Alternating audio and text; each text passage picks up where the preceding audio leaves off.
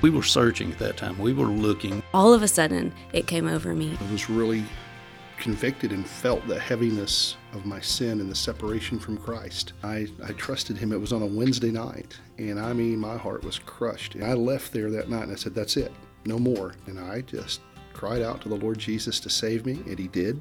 I remember coming under conviction and giving my life to Jesus. My faith really didn't start to really become my own until middle school.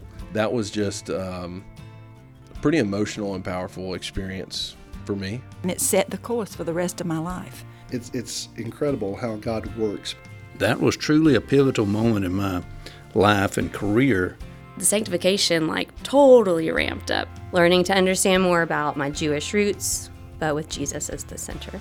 Every step of the way, the Lord has been there. And God just reminding me, I was faithful then. You think I'm going to drop you now? I was strongly encouraged by one of our members. We had known David when he was a young teenager. The only way that I can explain our first Sunday here was just peace from the Holy Spirit when we walked out. You know, it seems a little bit odd, but Melinda and I both felt the Lord telling us this is where you're supposed to be. Listen, when we came to Concord that time, we knew something had happened.